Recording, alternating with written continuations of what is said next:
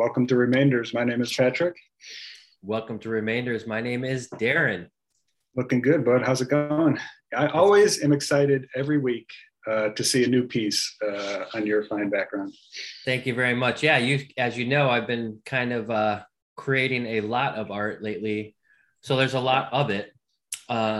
This is the piece that I just showcased today. Liz Taylor eating a cheeseburger. So if you're listening to this and you can't see it, it's basically what I just said, Liz Taylor eating a cheeseburger. But also behind me is the Lone Ranger. And that's why I don't think that one got like a lot of excitement around it, but that's one of my favorites. I don't know. I really like, there was this Orville Peck video that inspired it, to be honest with you. And he was talking a lot about, have you seen that when he was talking about the Lone Ranger? No, I missed that one. No, it was really great. He was just talking about how that's why he wears a mask, sort of like, and I won't spoil it for you. You should watch it. It's on YouTube. But it was really cool. And I was like, damn, I got to do a Lone Ranger portrait. So I kind of did it in my style. And I like the idea of making him blue. I always like that, like a character that has like a lot of life to it, or a pop culture character, and then kind of put a little spin on it, you know? I'm a huge defender of the recent Lone Ranger movie with Johnny Depp and Armie Hammer. I know you're looking for me to say that I liked it. No, I haven't seen it. There's always no. Yeah, I just been on record a couple of times. I think that one is as good as like the original Pirates of the Caribbean. It's the same director. Gore Verbinski, right? Yeah.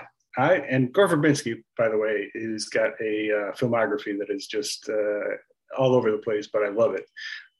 But his big budget movies are kind of like the perfect. They catch the perfect tone for me in terms of like action and just over the top storytelling.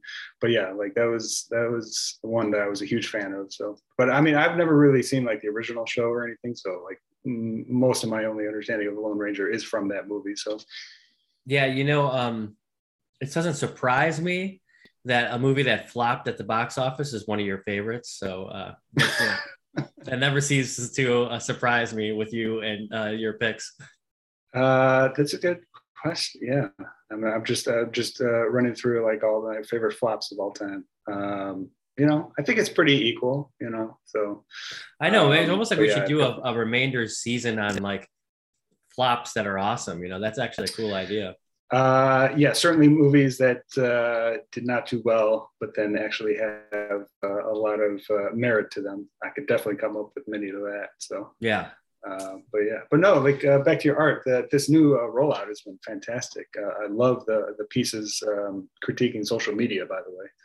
I know those are some of my favorite. Again, I just don't think that those were like as loved as much on social media, which is kind of the funny twist, Right. But I think they're some of my best. I think they're some of the most thought-provoking that I've done. But again, as my girlfriend and I talk about all the time, judging your work by how well they're received on social media is probably the biggest mistake you can do. So I stick by it, and I think they're good. And thank you for saying that. I think they're cool.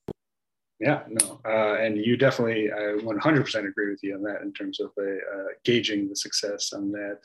Yeah. I mean, it definitely goes back to my daily mantra of efforts, not results, focusing on what you can control and what you can't control.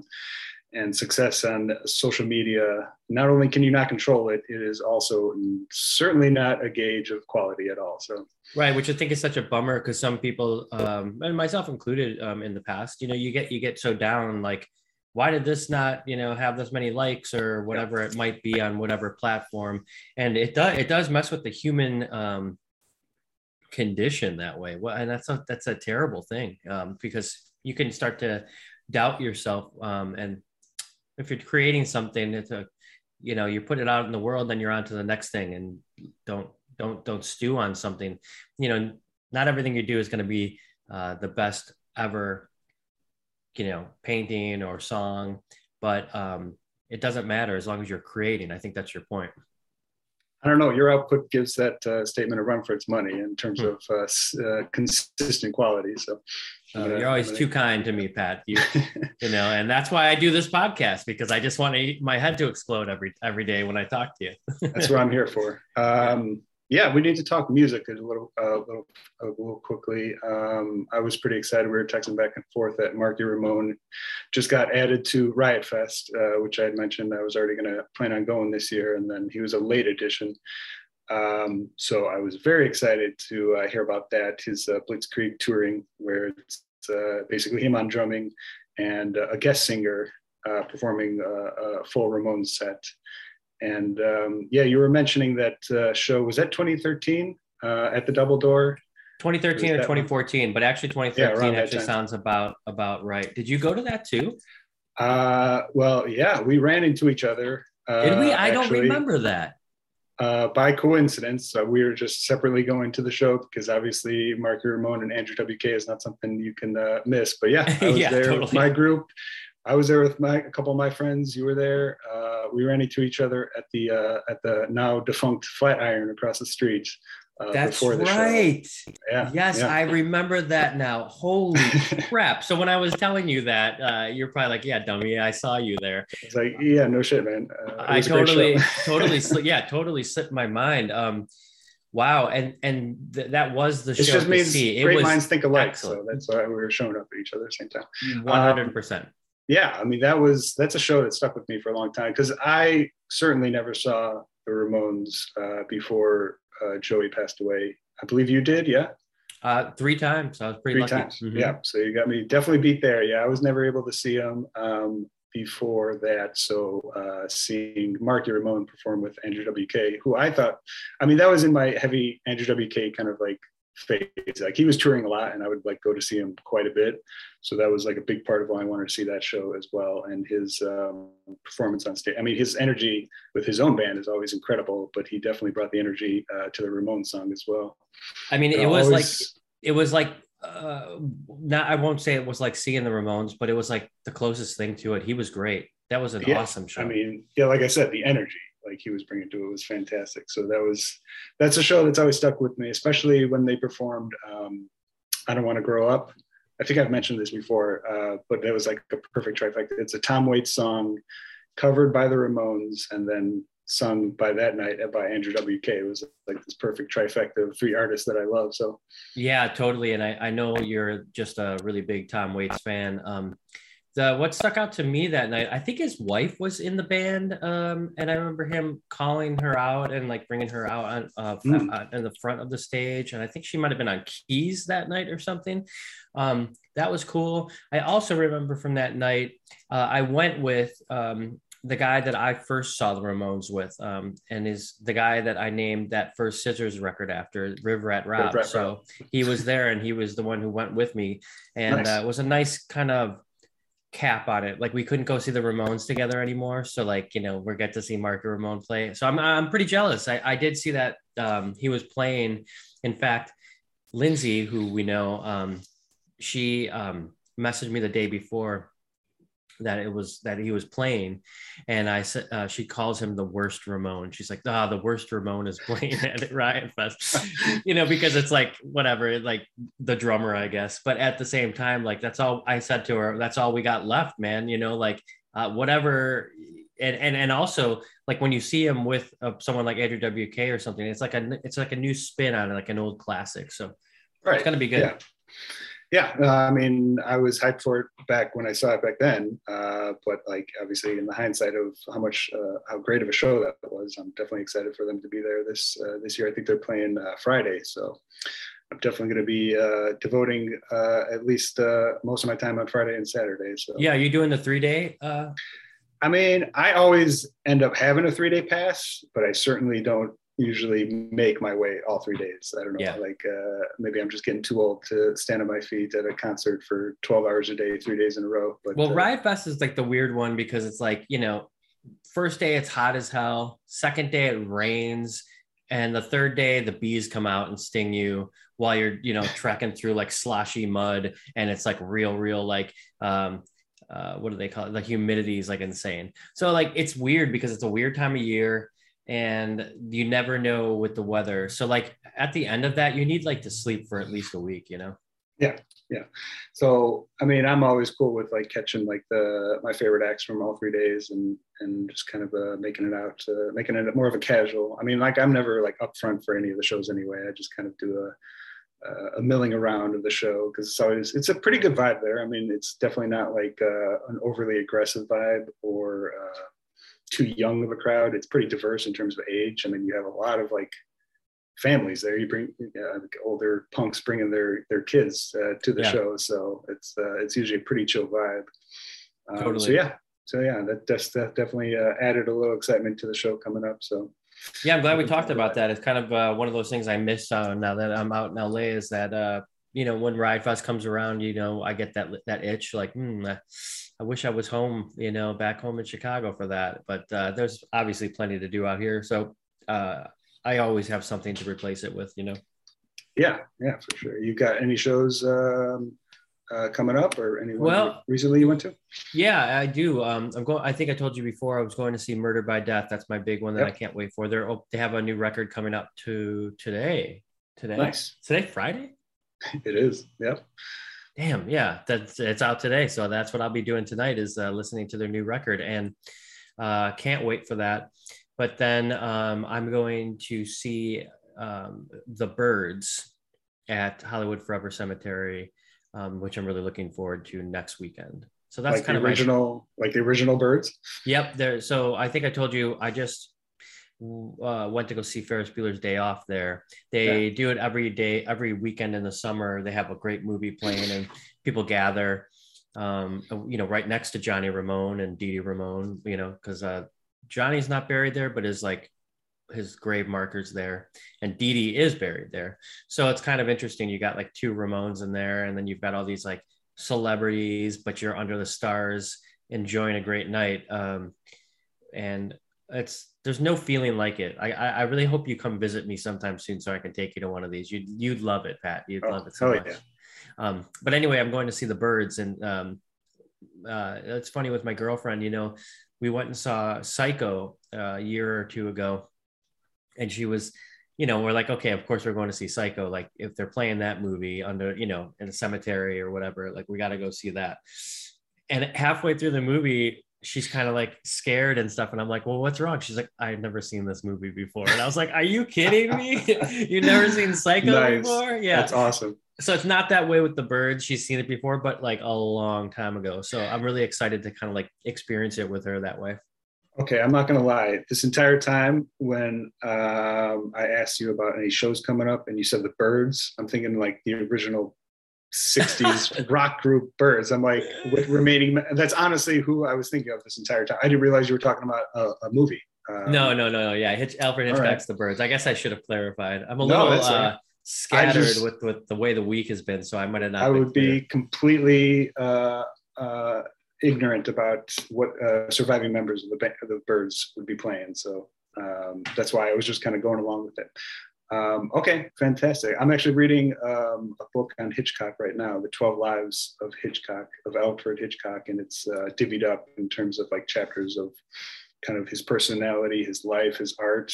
It's really good so far. I'm about halfway through. I'm gonna have to send you the link because I think you definitely dig it. Oh man, for sure. Anything like kind of new that like I don't know about Hitchcock, I love like hearing about. When I actually did a Remainders episode in transition to getting to the new season with you about, it was like a mini episode that I did on Cary Grant. Dear Carrie, Diane Cannon's memoir about Cary Grant.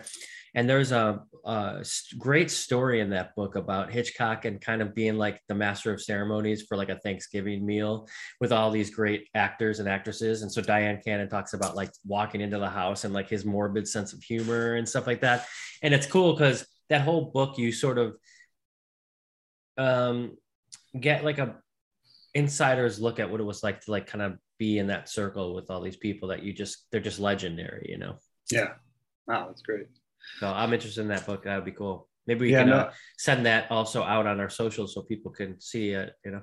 Yeah, I do remember that episode, and I put in that book on my queue, and obviously my book queue is a little bit is Pretty growing long. faster. It Yeah. grows faster than it goes down, so it's definitely on there. So it's on my to do. I get into my kicks of like, obviously we spend a decent amount of time watching movies, but then I get on my kicks in terms of like researching them and learning about the past. And Well, it's there's, easier. I talked about it a lot. I'm a huge Mad Men fan, and not like the last three episodes, I haven't said it to you enough, but there's a there's a kind of like a character, a pretty big character who does LSD in that show.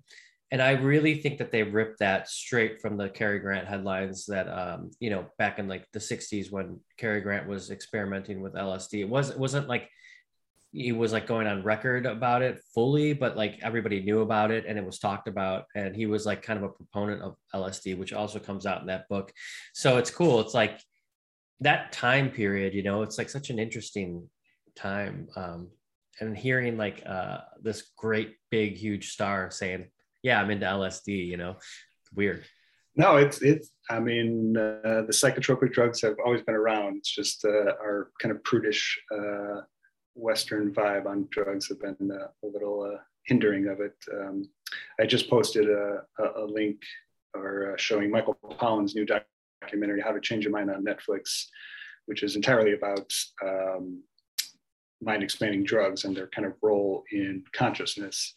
It was based off of his book, How to Change Your Mind, which goes into Cary Grant's experience quite a bit. So, Oh, cool. definitely, Oh, yeah, wow. Okay, cool. I'll have to yeah, watch it. I've seen that on there. I yeah, like that. yeah. I don't know how I've only seen. I haven't completely finished the documentary, but I read the book twice actually, and it's largely a historical document about psilocybin and LSD and whatnot, and all the drugs that you can use to kind of like show the other side of the mind and what the mind is capable of, similar to like what extended meditation can do.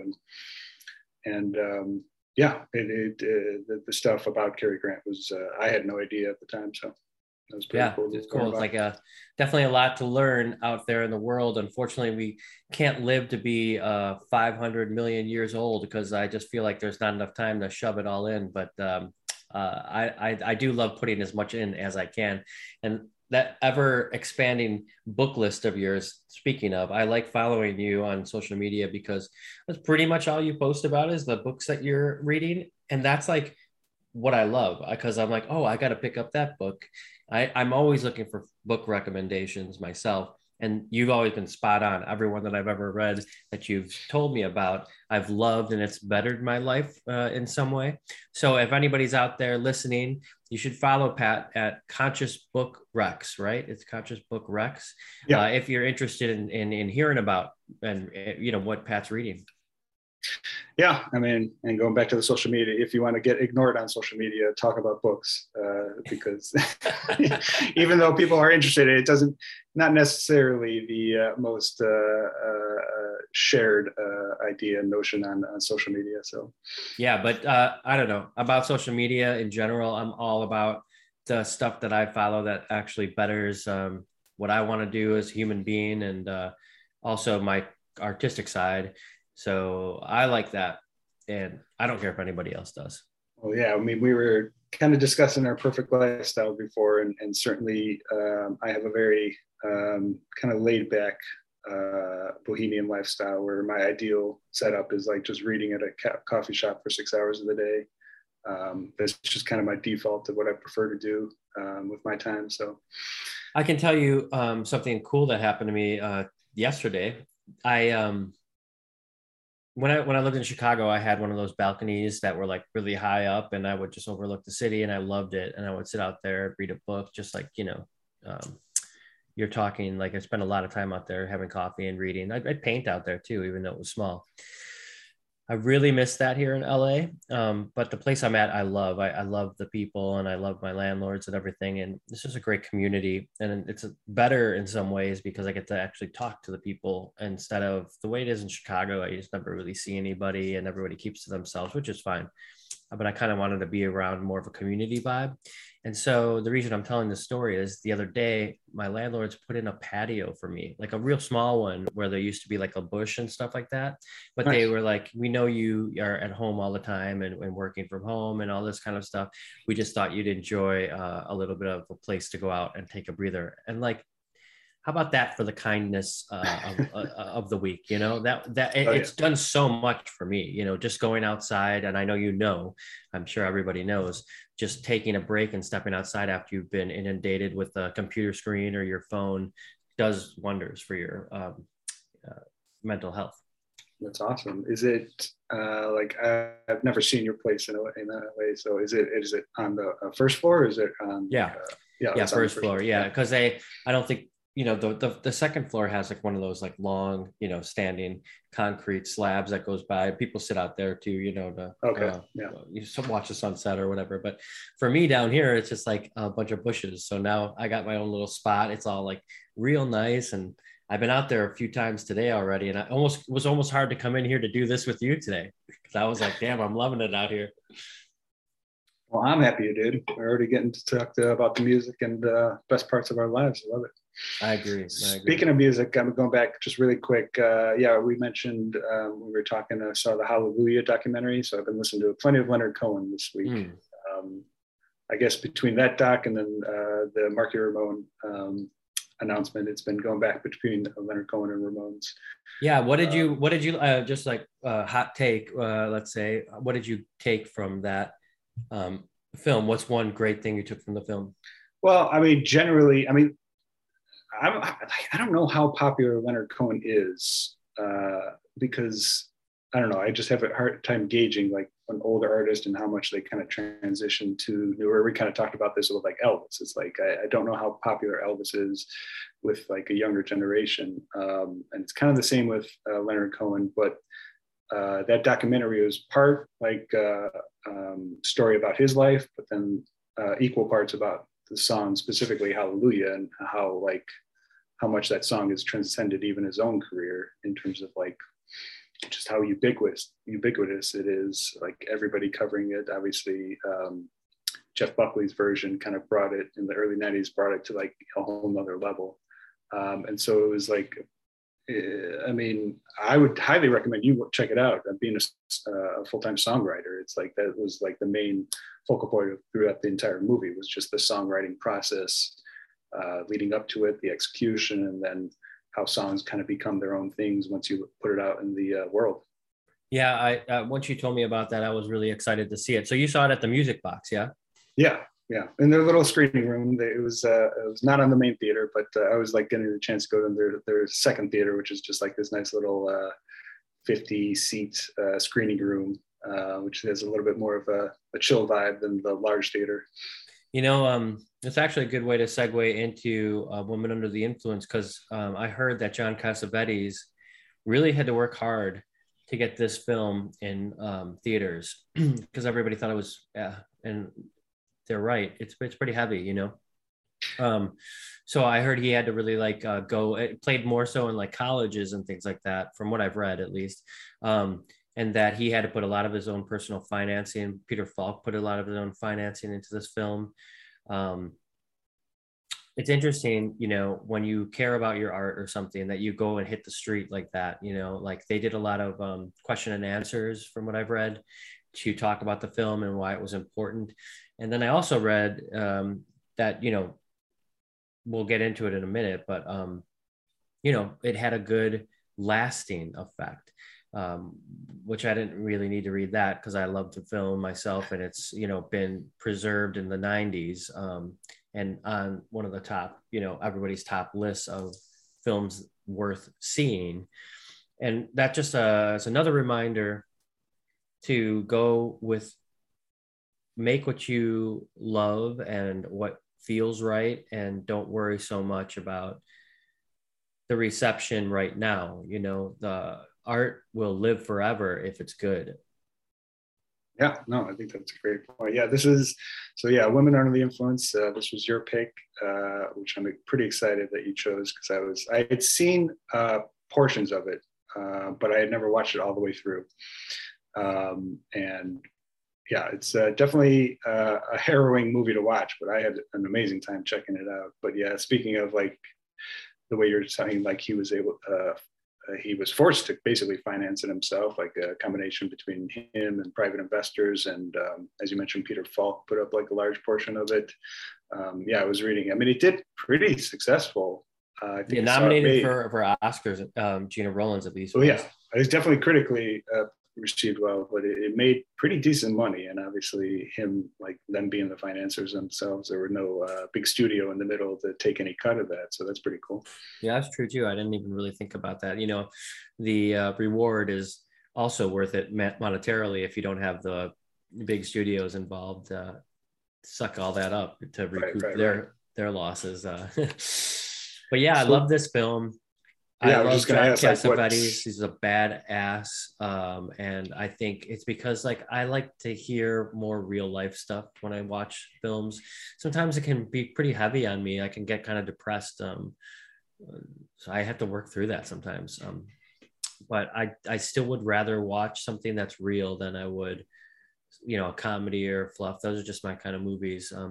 You know, things that people are really experiencing, and this movie is chock full of that shit.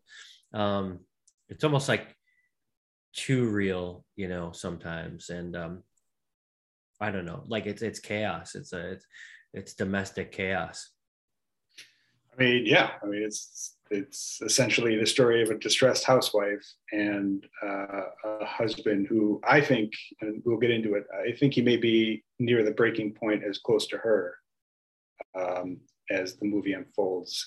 Because I mean, like, kind of the basic setup is that she's this person with a drinking problem, and another thing I want to talk about is whether or not the drinking comes first or the mental illness comes first, and how like kind of they interact with each other. But as the story goes on, you could almost kind of see the husband character Nick, played by Peter Falk, him being as mentally unstable as her. And I was just wondering what your thoughts on that were, because I you've obviously for seen this. for sure, because at first, when you do see the movie, you feel like, this is definitely a story about her. She's the Right. crazy, quote unquote, crazy one, and he's the one trying to keep it together. You're absolutely right. As the movie transpires, especially when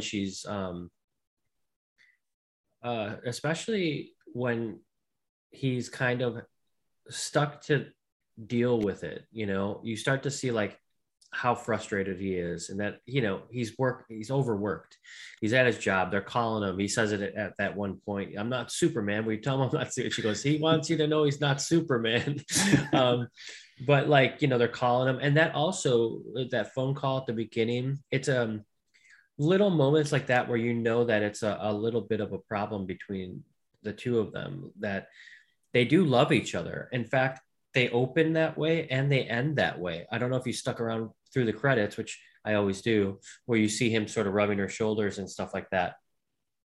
It's like, yeah, you just went through a long period of seeing a chaotic, troublesome marriage, but there are these moments, these really tender moments where these two people do really love each other.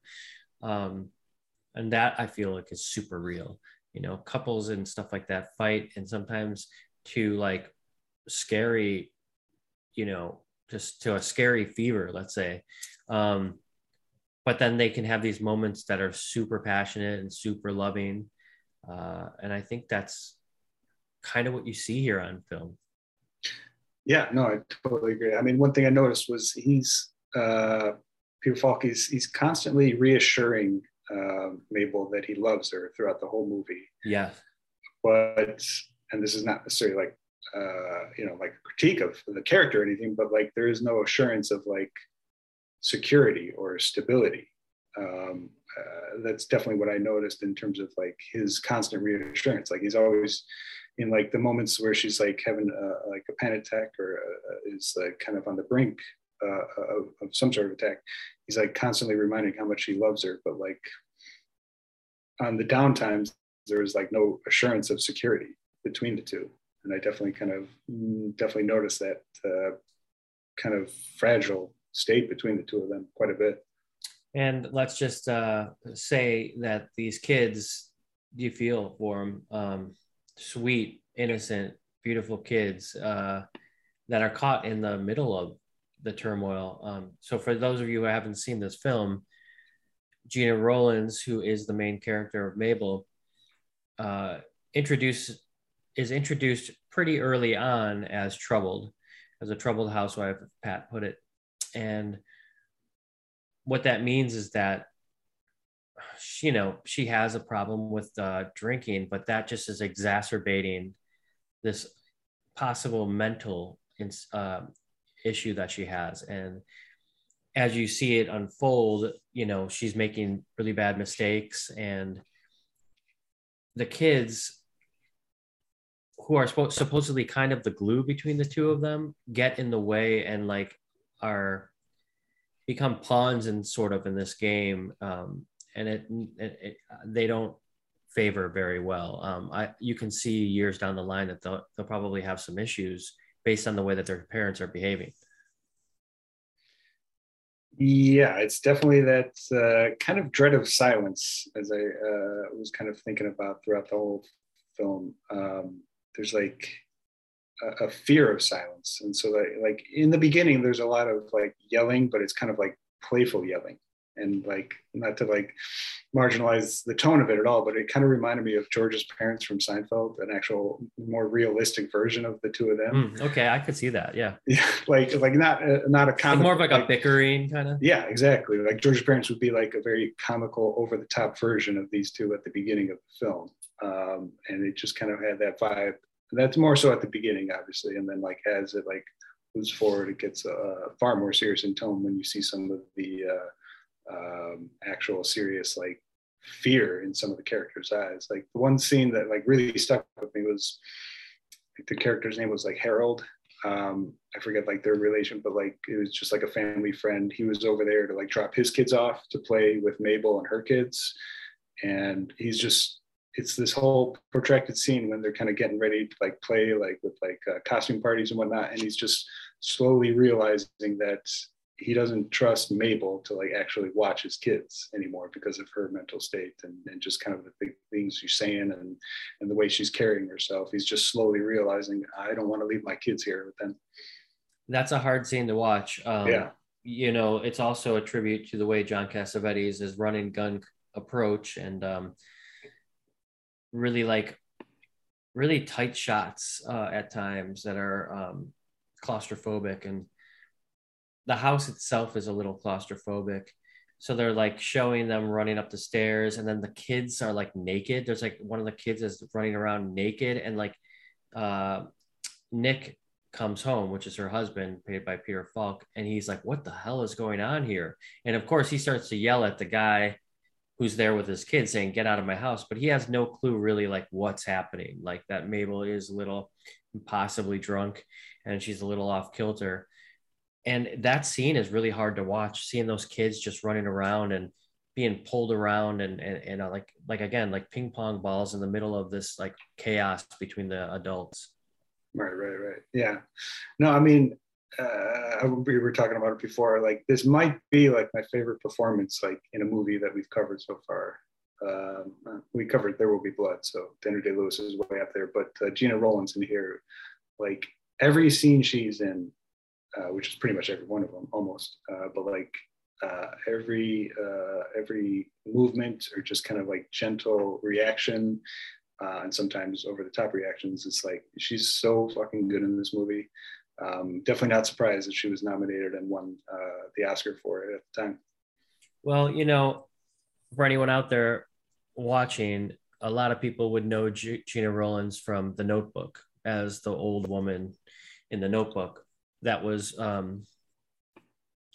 something that I was hoping that like as time goes on, people wouldn't remember her as only the older woman in The Notebook. Of course, she is awesome, and she was in that film because that's her son who directed that. And that movie's awesome too, by the way. I do love The Notebook. I was curious on what your thoughts on that was. I love it, and I fucking love all the hoopla and hype around the actor in that, Ryan Gosling. I think he's awesome. I love La La Land and Lars and the Real Girl. I just rewatched The Nice Guys, which I think is fantastic. Him and Russell Crowe. Oh yeah. Have you seen that one? No, I haven't seen it. Yeah, it's like a 80s throwback of like a buddy cop movie, and like the two of them are like so perfect together. Like obviously with all those old 80s buddy cop movies, like the entire purpose was to have like two actors who kind of have like really good chemistry, and everything else can be whatever, but as long as the two of them are like good together on screen, it works. And it definitely works between Russell Crowe and Ryan Gosling. And Gosling's, he's playing, I mean, they're both playing like over the top versions, but Gosling's definitely playing the doofus between the two, and which is kind of unusual. It's like there hasn't been a whole lot of roles that I've seen him do that, and he's fantastic as it. I also love Russell Crowe, by the way. Yeah. And I think he should be in more stuff. I haven't seen him in a while, but anyway, I digress. Back to like so in the Notebook, Gina Rollins, awesome. I love her. And this movie, it's like it's like anybody who's an actor today should watch this film and find out how to act. I mean, this is like insane. It's on another level. It almost makes me like emotional talking about it, because she is so damn good. And I don't know what it is about these films. She's done a lot of films with her husband, John Cassavetes, who directed this film. And every movie that she does with him, I'm like, what is going on? Like, this is just shit. Like, she's insane. She's insanely good. And also just like got to remember that she was in a Jim Jarmusch film too.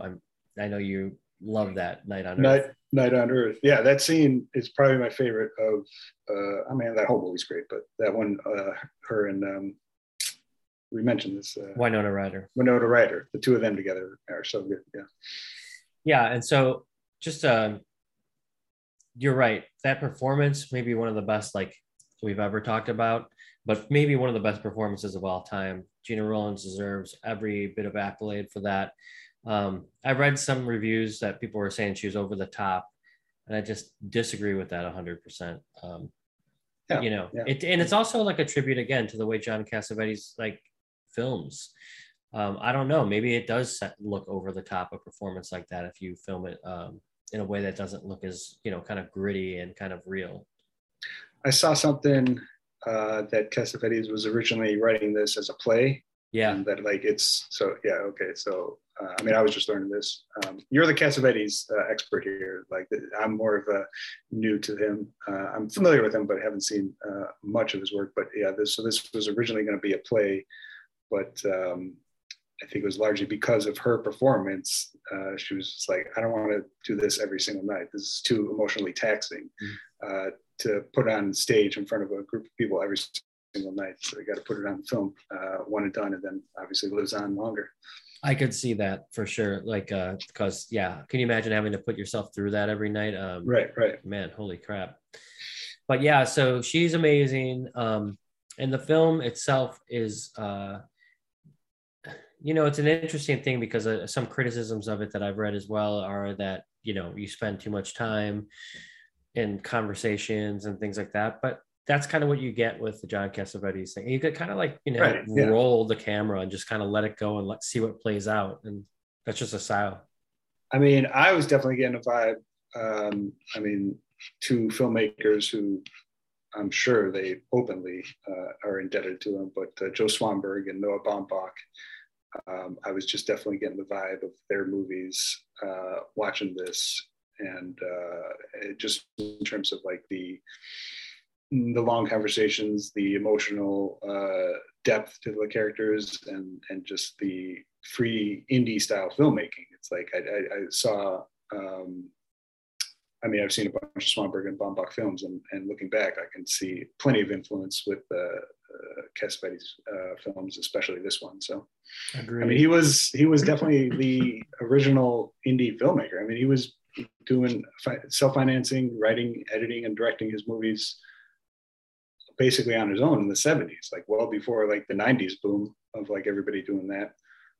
So I think even like on a business model stance, it's like he's most filmmakers are indebted to him anyway. So can you imagine too? I mean, the guy was a world-class drunk, and so eventually killed him.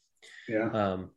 Can you imagine being that kind of you know, having that kind of like a lifestyle? I feel like he just like he rode himself into the ground and eventually, and you know, I don't know the story, but yeah, from what I understand is that he was a, you know, alcoholic, and he died of alcoholism.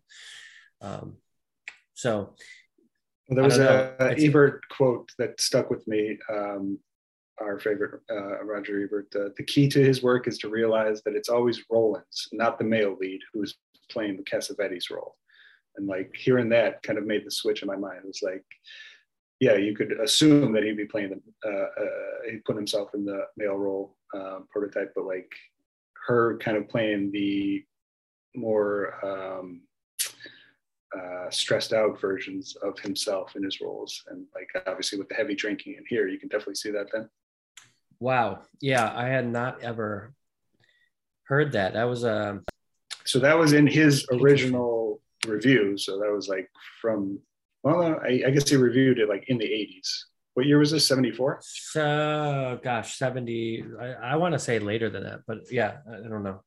Yeah. But this was from his review from the 80s. So it was obviously, well, I've never seen Love Streams. Have you seen that one No, from Cassavetes? No? no. Okay. Husbands is one of my favorite Husbands I've Cassavetes. seen, and I offer your recommendation, and I really like that. Yeah, I definitely need to see. I want to see Minnie and Moskowitz. I've seen that. Seymour, Yeah. Hmm. yeah, Seymour Seymour Cassel. Cassell. Yeah. Yeah, that's awesome. I mean, I definitely got to get a little bit older Cassel because I've definitely seen plenty of him like pop up in Anderson movies and Right. Buscemi films. So, Right. and then Killing of a Chinese Bookie is also supposed to be another one that's supposed to be really good that I haven't checked out. Yeah, I actually haven't seen that one either.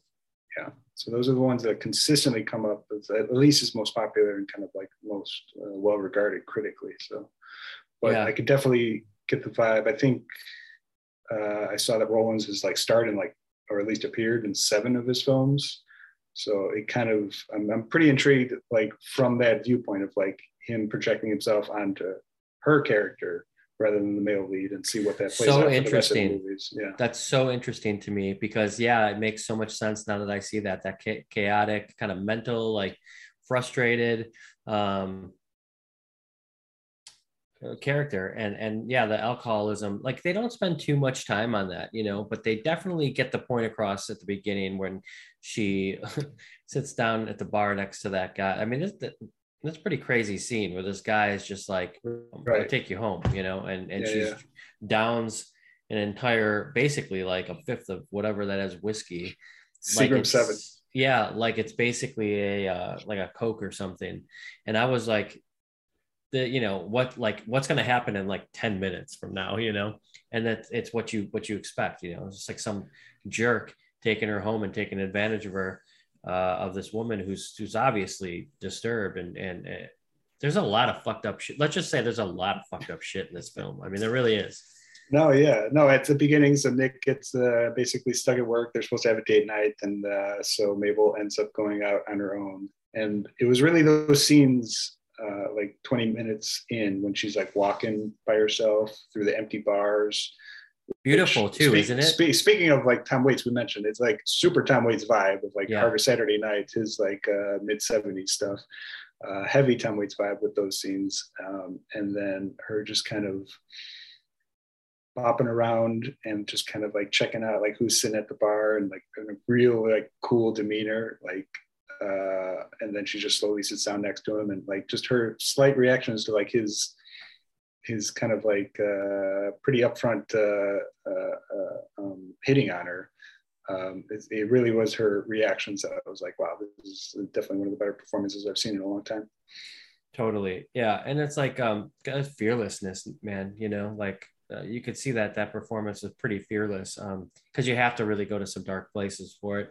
And you know, I don't know if you felt any relatability in that, but like there's moments where she's just not getting what she wants. Again, I think that they love each other in the film. I don't think that that's ever not felt, but it's the idea of the um sorry if you're hearing some bubbling. Sometimes my sink does that when somebody's taking a shower upstairs. It's amazing. um you know, it's either you're either getting that or you're getting like a helicopter going by, you know. but yeah, the love in this film is very true and it's very real. And I think that like that whole scene of her going out and getting drunk, well, sure, one, she has an issue with it, but two, she's sad. She's genuinely sad that she can't have her husband come home and spend some time with her. So she does go out and make some bad decisions. But it's really born out of the fact that she's just upset.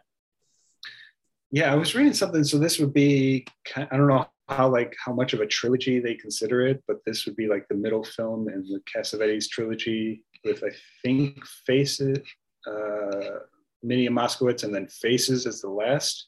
So like this is kind of the middle section of the trilogy where they all kind of explore relationships. And so this is in like the middle where it's like these people are married and they most likely still love each other. They're still in the midst of it, and potentially it could go like in a destructive way or not. And so this is kind of like in the shit of like a marriage that, yeah, I definitely believe they love each other quite a bit, but at the same time, it's like, yeah, having 3 kids and drinking all the time, I would go crazy too. So Yeah, but that's why I think that. Can you hear that or no? I can hear it just a little bit, not a big deal. Oh, okay, gotcha. Yeah. That's why I just think it's so interesting. God, I lost my train of thought now. What the hell was I talking about? Oh well, God darn it. Whether or not they love each other, the characters. Yeah, but that's why. Okay, sorry everybody. A lot of stuff going on in my apartment today. The scene at the end where the credits are rolling, I think it's so important that people do stick around for the credits. You never know what you're going to get. And for me, I love seeing the moments that are sort of shielded. Like as soon as they move the table out and the curtains are drawn, and we can't even, as the viewer, I mean, this is filmed on purpose this way, we're behind a door that's behind a curtain. So you're not supposed to be seeing these moments that are in there. And it's just them two. And they're beautiful. This is the first time since she came back from the mental institution that you see her smile. And it's after a very chaotic day because, of course, she's not really well yet. But when it's just them two, there's like, it really was coming together. You could see that he was like rubbing her shoulders and they were like in love, like truly again, without any bullshit, you know? Yeah. And it goes back to, like I was saying before, he's constantly reassuring her that he loves her. Which I believe is genuine, but at the same time, it still kind of lacks that stability that you see that you kind of need in a relationship, especially one when you're caring for 3 kids. Yeah, those scenes when she gets back, so she essentially has that long harrowing scene with the doctor when it's basically like an open interrogation with I guess that's Peter Falk's actual mother. So it's actually Peter Falk's mother and Gena Rowland's mother at the beginning. So they have their own mothers playing. That's very Cassavetes, like a lot of family or just pulling people off the streets, like pretty much not actors. Yeah. But yeah, there's the harrowing scene where they bring in a psychiatrist and he's basically like an open interrogation of like her mental state in front of everybody. And it's pretty tough to watch. And she gets committed to a mental institution shortly thereafter. And then cut to the 6 months later with the welcome home party, which again was like him going back and forth and not really being.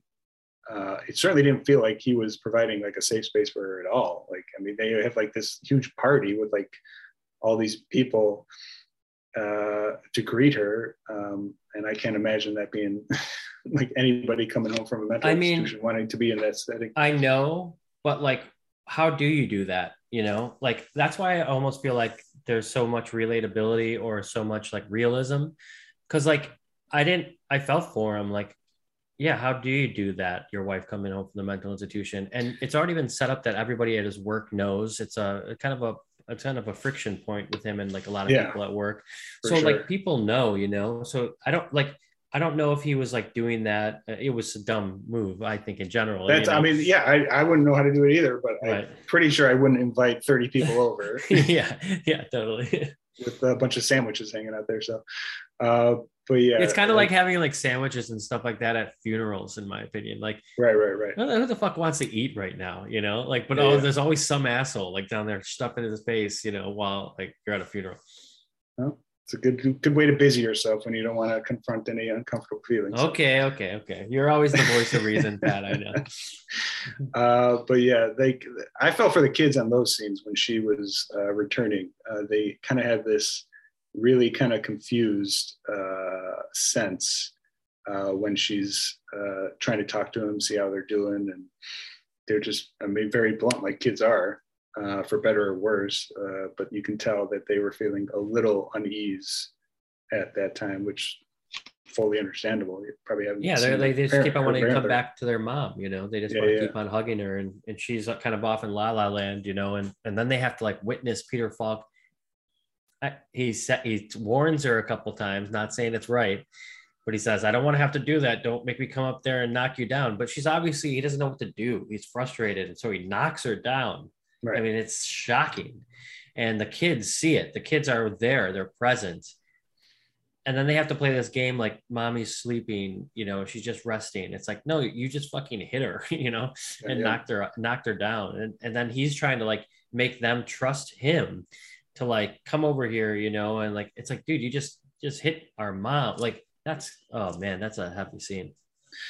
Yeah, no, and like maybe we could shift to like Peter Falk a little bit more and his character Nick, but like I was saying at the beginning, like he's definitely presented at the beginning as like the rational, stable one of the two.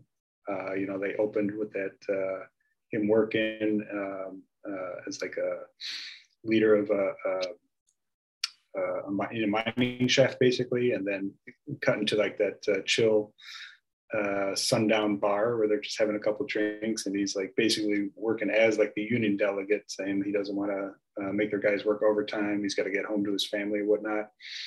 And then as the movie progresses, I mean, you get to the scenes when he like basically takes his kids out of school, like using the city truck and like then feeding them beer on the way home. I figured we'd talk about this at some point. Yeah, it's a pretty amazing. That's moment. Like it comes about halfway through. I'm like, you know, and at the same time, it's almost still being filmed in a way. It's like, yeah, this is normal. He's just trying to get his kids to have some fun. He's like taking them out of school. And he's just yelling at them like, go have fun, go have fun. You almost feel like that's the only time that these kids can get a little bit of like connection with their father, when he's in the back and he's like giving them beer, you know. Right. I totally felt the same way you did about that. So yeah, that was pretty funny. But at the same time, it's like, this is a person who's certainly not taking care of his kids any more than his wife is able to. But then, yeah, you said it even devolves even further. Like the multiple times he smacks Mabel, and it's pretty tough to watch. And yet it is kind of still filmed in a way where it's like you're not like really hating the character or whatnot. I don't know if you had any thoughts on that. Agreed. I mean, I don't think you kind of hate anybody in this film. That's like the interesting thing about the performances. You do feel like whatever shortcomings Peter Falk's character has, it's like coming from like that love. Like you still feel like it's coming from that love the whole time. And even the giving the kids the beer, like I said, it just felt like very like, this is okay. Like this is a father like bonding with his kids, even though, you know, it's just a little bit now, he says to him, well, just a little bit, you know. And these kids, all three of them are drinking his beer, like, you know, it's insane. And I love it probably doesn't sound good on paper though, as we're talking about it, and for people who haven't seen it, and we're just talking about how he's giving his kids alcohol and then beating his wife, it probably doesn't sound no that great, but yeah, we're not condoning any of that. I guess the thing is that just to say it's the tone that is set by these actors, and how well they play their parts. Like Peter Falk, I've always known him as Columbo growing up. My dad was a huge Columbo fan. Yeah. You know, and so like probably is my dad's favorite show. And as I got older, then I started to see him in like, you know, the Swingers, right? And like he started like kind of having like a bit of a resurgence in movies. And I had no clue about this whole era. And of course, this is his best era. Like he's done a lot of films with Cassavetes too. Peter Falk, great actor. It's a shame Gina Rollins passed away, I think 2 years ago. And Peter Falk now has been gone, I think, probably 10 years or so. But great actors, remembered for their performances for sure. The spaghetti scene. I love the spaghetti scene. Breakfast spaghetti with the entire coworkers just showing up in the morning. And Yeah. he misses. So she stays with the guy. The guy stays over, the one she brought home the night before. And then he leaves. And then like 10 minutes later, Nick shows up with like 15 of his coworkers. It's like, that could have been a potential disaster if they ran into each other. But at the same time, you don't know like how often it is. Maybe that's something that actually has happened before. Who knows? Right. Yeah. You kind of don't know. Yeah. In a way, it's just like a series of fucked up shit, like I said, like, and also knowing that like at some point everything's going to come to a head, like, because right off the bat you get this like guy staying over and she's drunk at a bar and you're like, okay, like this is probably like the worst shit that could happen, so like what comes next? It's like, it can't be good. And then yeah, it's a dinner party. It's a everybody from his work coming over, and even though he's kind of like telling people like, yeah, she's a little nuts, my wife's a little nuts, but everyone kind of likes her, you know. And it's actually again kind of a heartwarming scene.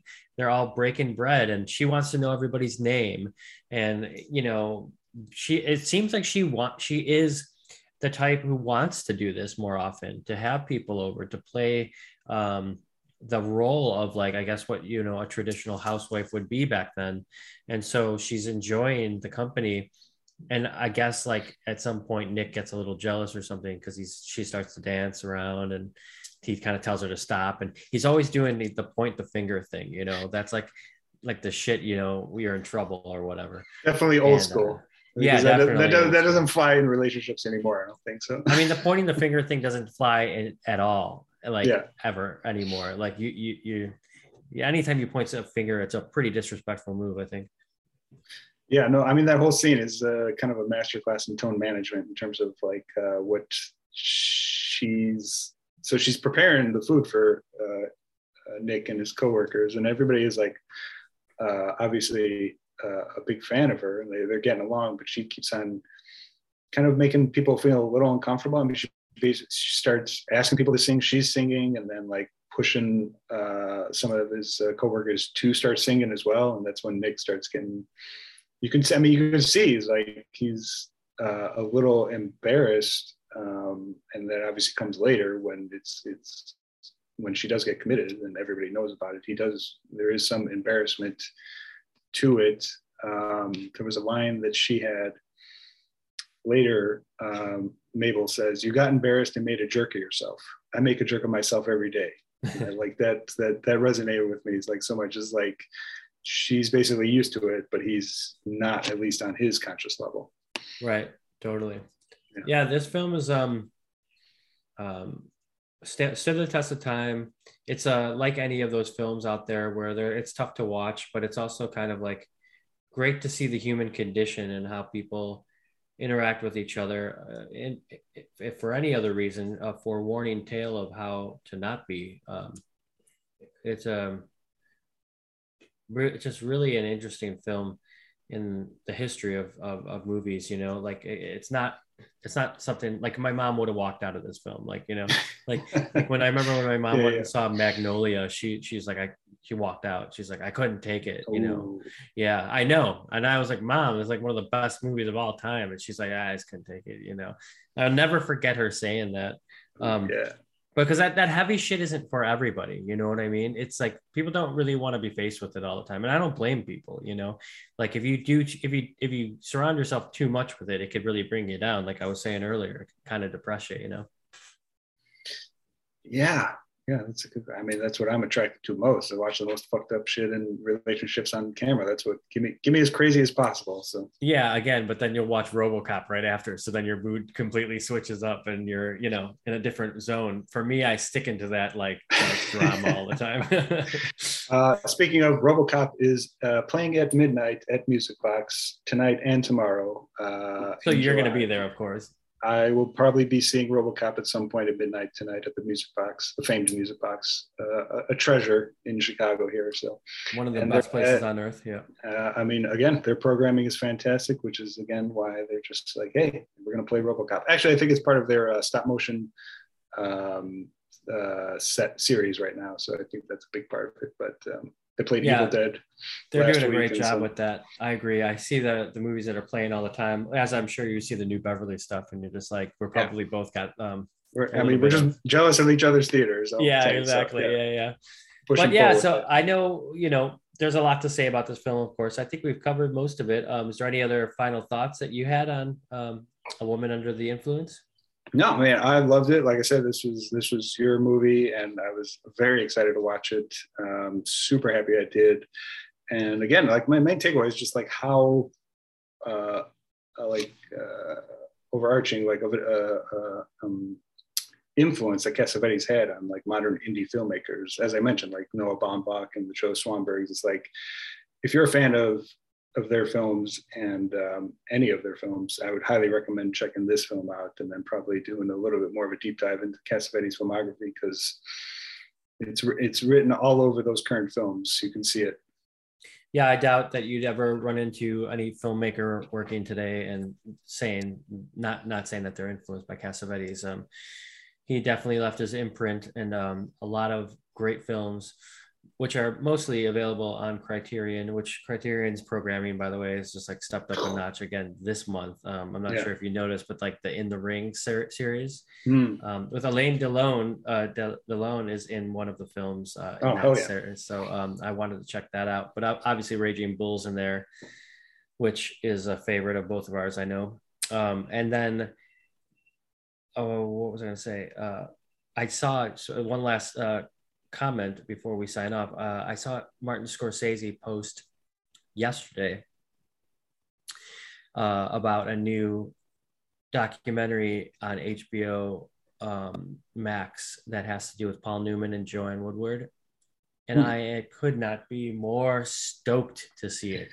I mean, I don't know what Scorsese's role was in that, but there's always that quote from Paul Newman: "Why go out for hamburger when I have steak at home?" And it was what he was referencing was his wife, Joanne Woodward, who they had a relationship with and were married for, to each other, and didn't get divorced from each other for their whole life and career. And I love their story. I've always have. I love I buy Newman's pizzas and, lemonade strictly because it's Paul Newman. I don't even care if it tastes good. I just like literally buy it because Paul Newman's on it, because I love Paul Newman. I got some Newman dressing, so yeah, there you go. So, and I'm sure you were like, yeah, Paul Newman, I'm going to get that, I love Paul Newman. So yes, that's something that I'd like to watch. And then if by the next time that we do our Remainders episode, we can discuss a little bit of what we thought of that documentary. Yeah, I'll definitely check that out. We could probably revisit. Is it already released? I think it said it's on HBO Max now. So again, I'll have to borrow my girlfriend's HBO Max subscription to watch it. But, I think she'll let me. Oh, yeah. Love it. Yeah, we can give some thoughts on it. Yeah, go ahead. Oh, I was just going to say, I didn't mean to cut you off too. Did you have anything else to say about the film? Or I would tell everybody to go see it. In my opinion, I loved it. Thank you for watching it and wanting to discuss it, because I think it's an important film and one that I do love. But next week is your pick, isn't it? Yeah, going back to me, I got Thunder Road, Jim Cummings' first film. Huge fan of his stuff ever since he started making films not that long ago, and very excited to talk about this one. It's definitely a good character study that, again, talk about tone management. This one captures it very well in terms of the drama and the comedic aspects of life. And his performance is fantastic. So I'm pretty excited to hear your thoughts on it. And can't wait. I have never seen it. Yeah, I was a little disappointed. He had an event where, not too far from you actually, where he screened all three of his films and did like a Q&A. It was like a film marathon basically for the day, where he did a Q&A before and after each screening. So definitely would have checked that out if I was. Werner Herzog was literally right down. Well, Werner Herzog was right down the street at the Los Feliz 3, where I saw Elvis a couple days ago, and I literally missed it and didn't go. Dude, this kicks ass living out here sometimes. Like that, like I could have like walked down the street and talked to like Werner Herzog. Like they had pictures of him in the theater, and I was like, God damn. And then that house that's in this film, that's in Woman Under the Influence, is literally a 7-minute walk down the street for me. I could go there and see the house. Yeah. I just realized the other day that the National Lampoon's Christmas Vacation house is like on my walk as well. I thought that was in Chicago, but apparently it's here in Los Feliz. And then I saw the apartment from Double Indemnity. I had no clue was right down the street. So I had my girlfriend drive me by so I could take a picture. Like, you know, I'm crazy about that stuff. I love it. I love the Hollywood stuff. So I've been like every day kind of you experience something new. And even like when I saw this film, A Woman Under the Influence, I was like, this is LA. It's got to be somewhere near me. And of course, I look up the house and it's right here in Hollywood. It's like awesome. I love it. That's fantastic. Yeah, we got to get in the future. We do have some programming coming up that's going to be a little bit more Chicago centric because I'm getting tired of Darren's dismissal of Chicago for the amazing parts of LA, which they are there. But Chicago's got the vibe and film that I think has a lot of potential. And I was thinking about Thief, actually. So that's one that we may want to talk about. Actually, James Caan just passed away, so that'd be a good time to talk about that. Classic Chicago setting for a film. So, man, I feel like I could talk to you all day, and I'm sure all the audience is like, okay, when are you guys going to sign off? But I just got to say, best James Caan performance. You could tell me, but mine, Bottle Rocket. I fucking love him in Bottle Rocket. Wes Anderson's first. Yeah, you know, I'm not gonna lie, I have not seen Bottle Rocket probably since it first came out, and honestly, I need to. 1996. I mean, that's I love Wes Anderson. I've revisited many of his films many a times. I mean, especially Rushmore, but I have not watched Bottle Rocket since it first came out. So thank you. That reminds me, I probably should rewatch that soon. Yes, you should. It's definitely one of those films where like it's just such a different. It's such a different film, and it's not like all of the films he's made after that. You know, I think Rushmore was in right after that. And the humor is really, and now what everybody's come to love of Wes Anderson, but it was like still kind of getting there, but it was just like so off the wall and bizarre, and I loved it immediately. But the song, the Scissors song "Future Man" came from there. Which is a classic. Yeah, that an band, absolute classic Scissors song. That band, we would talk about that movie all the time because our drummer was obsessed with it. But James Caan in that is so good. Everything is all good about that. Another great podcast that I listened to talked about the making of that film because Peter Bogdanovich's ex-wife, Polly Platt, was responsible for getting that film made and was kind of the person who got Wes Anderson basically to be able to be Wes Anderson and get to make movies. And it was covered pretty heavily in Karina Longworth's You Must Remember This podcast. I love it. I haven't really kept up with the last couple seasons because I've been busy, but I'm sure anybody who listens to this has been listening to that because it's another film podcast. Anyway, the one on Polly Platt, the season on that is brilliant and amazing. And there's a lot about Bottle Rocket in there. So anyway, I went on another tangent. I apologize. I love it. Yeah, no, I mean, I definitely remember the Future Man reference and the Scissors song. I just had Scissors MIA came up on my playlist when I was out the other day. And awesome. Reminded me like how great that fucking song was. And, thank you, man. Yeah, you know, sometimes I forget about those things because like I just moved on so much and like doing TLB and everything. I rarely kind of go back to them. And one day I just kind of want to listen to the records again. You know, it's been a while. And I love that band. It's crazy to think that the last time I did anything with that was 2019. It's already, I felt like it was yesterday, but now it's already, you know, a while ago. That was right before time stopped for everybody. So exactly. You lost it. But yeah, Hardy, I think everyone should definitely watch Woman Under the Influence. Maybe listen to MIA by the Scissors as well for a nice little pairing. And thank you for picking this one again. Like I'm never disappointed with your recommendations. And so that's why I'm always excited when you pick one that I haven't seen and all the way through. Thank you very much, Pat. Yeah, same. And, and one day we're gonna talk about Bone Tomahawk, which is when you turned me on to that. Like, I haven't been able to stop thinking about since I saw it. That would be a good one to throw on the list.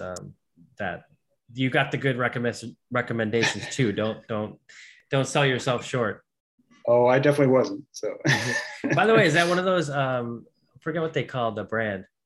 oh, this is a non-alcoholic beer, actually. Yeah, I know. What's that brand? Athletic Brewing. I love those. My brother introduced me to those. Yeah, those are I'm great. a big fan of the NA beer of this one right now. So I've been enjoying this entire podcast.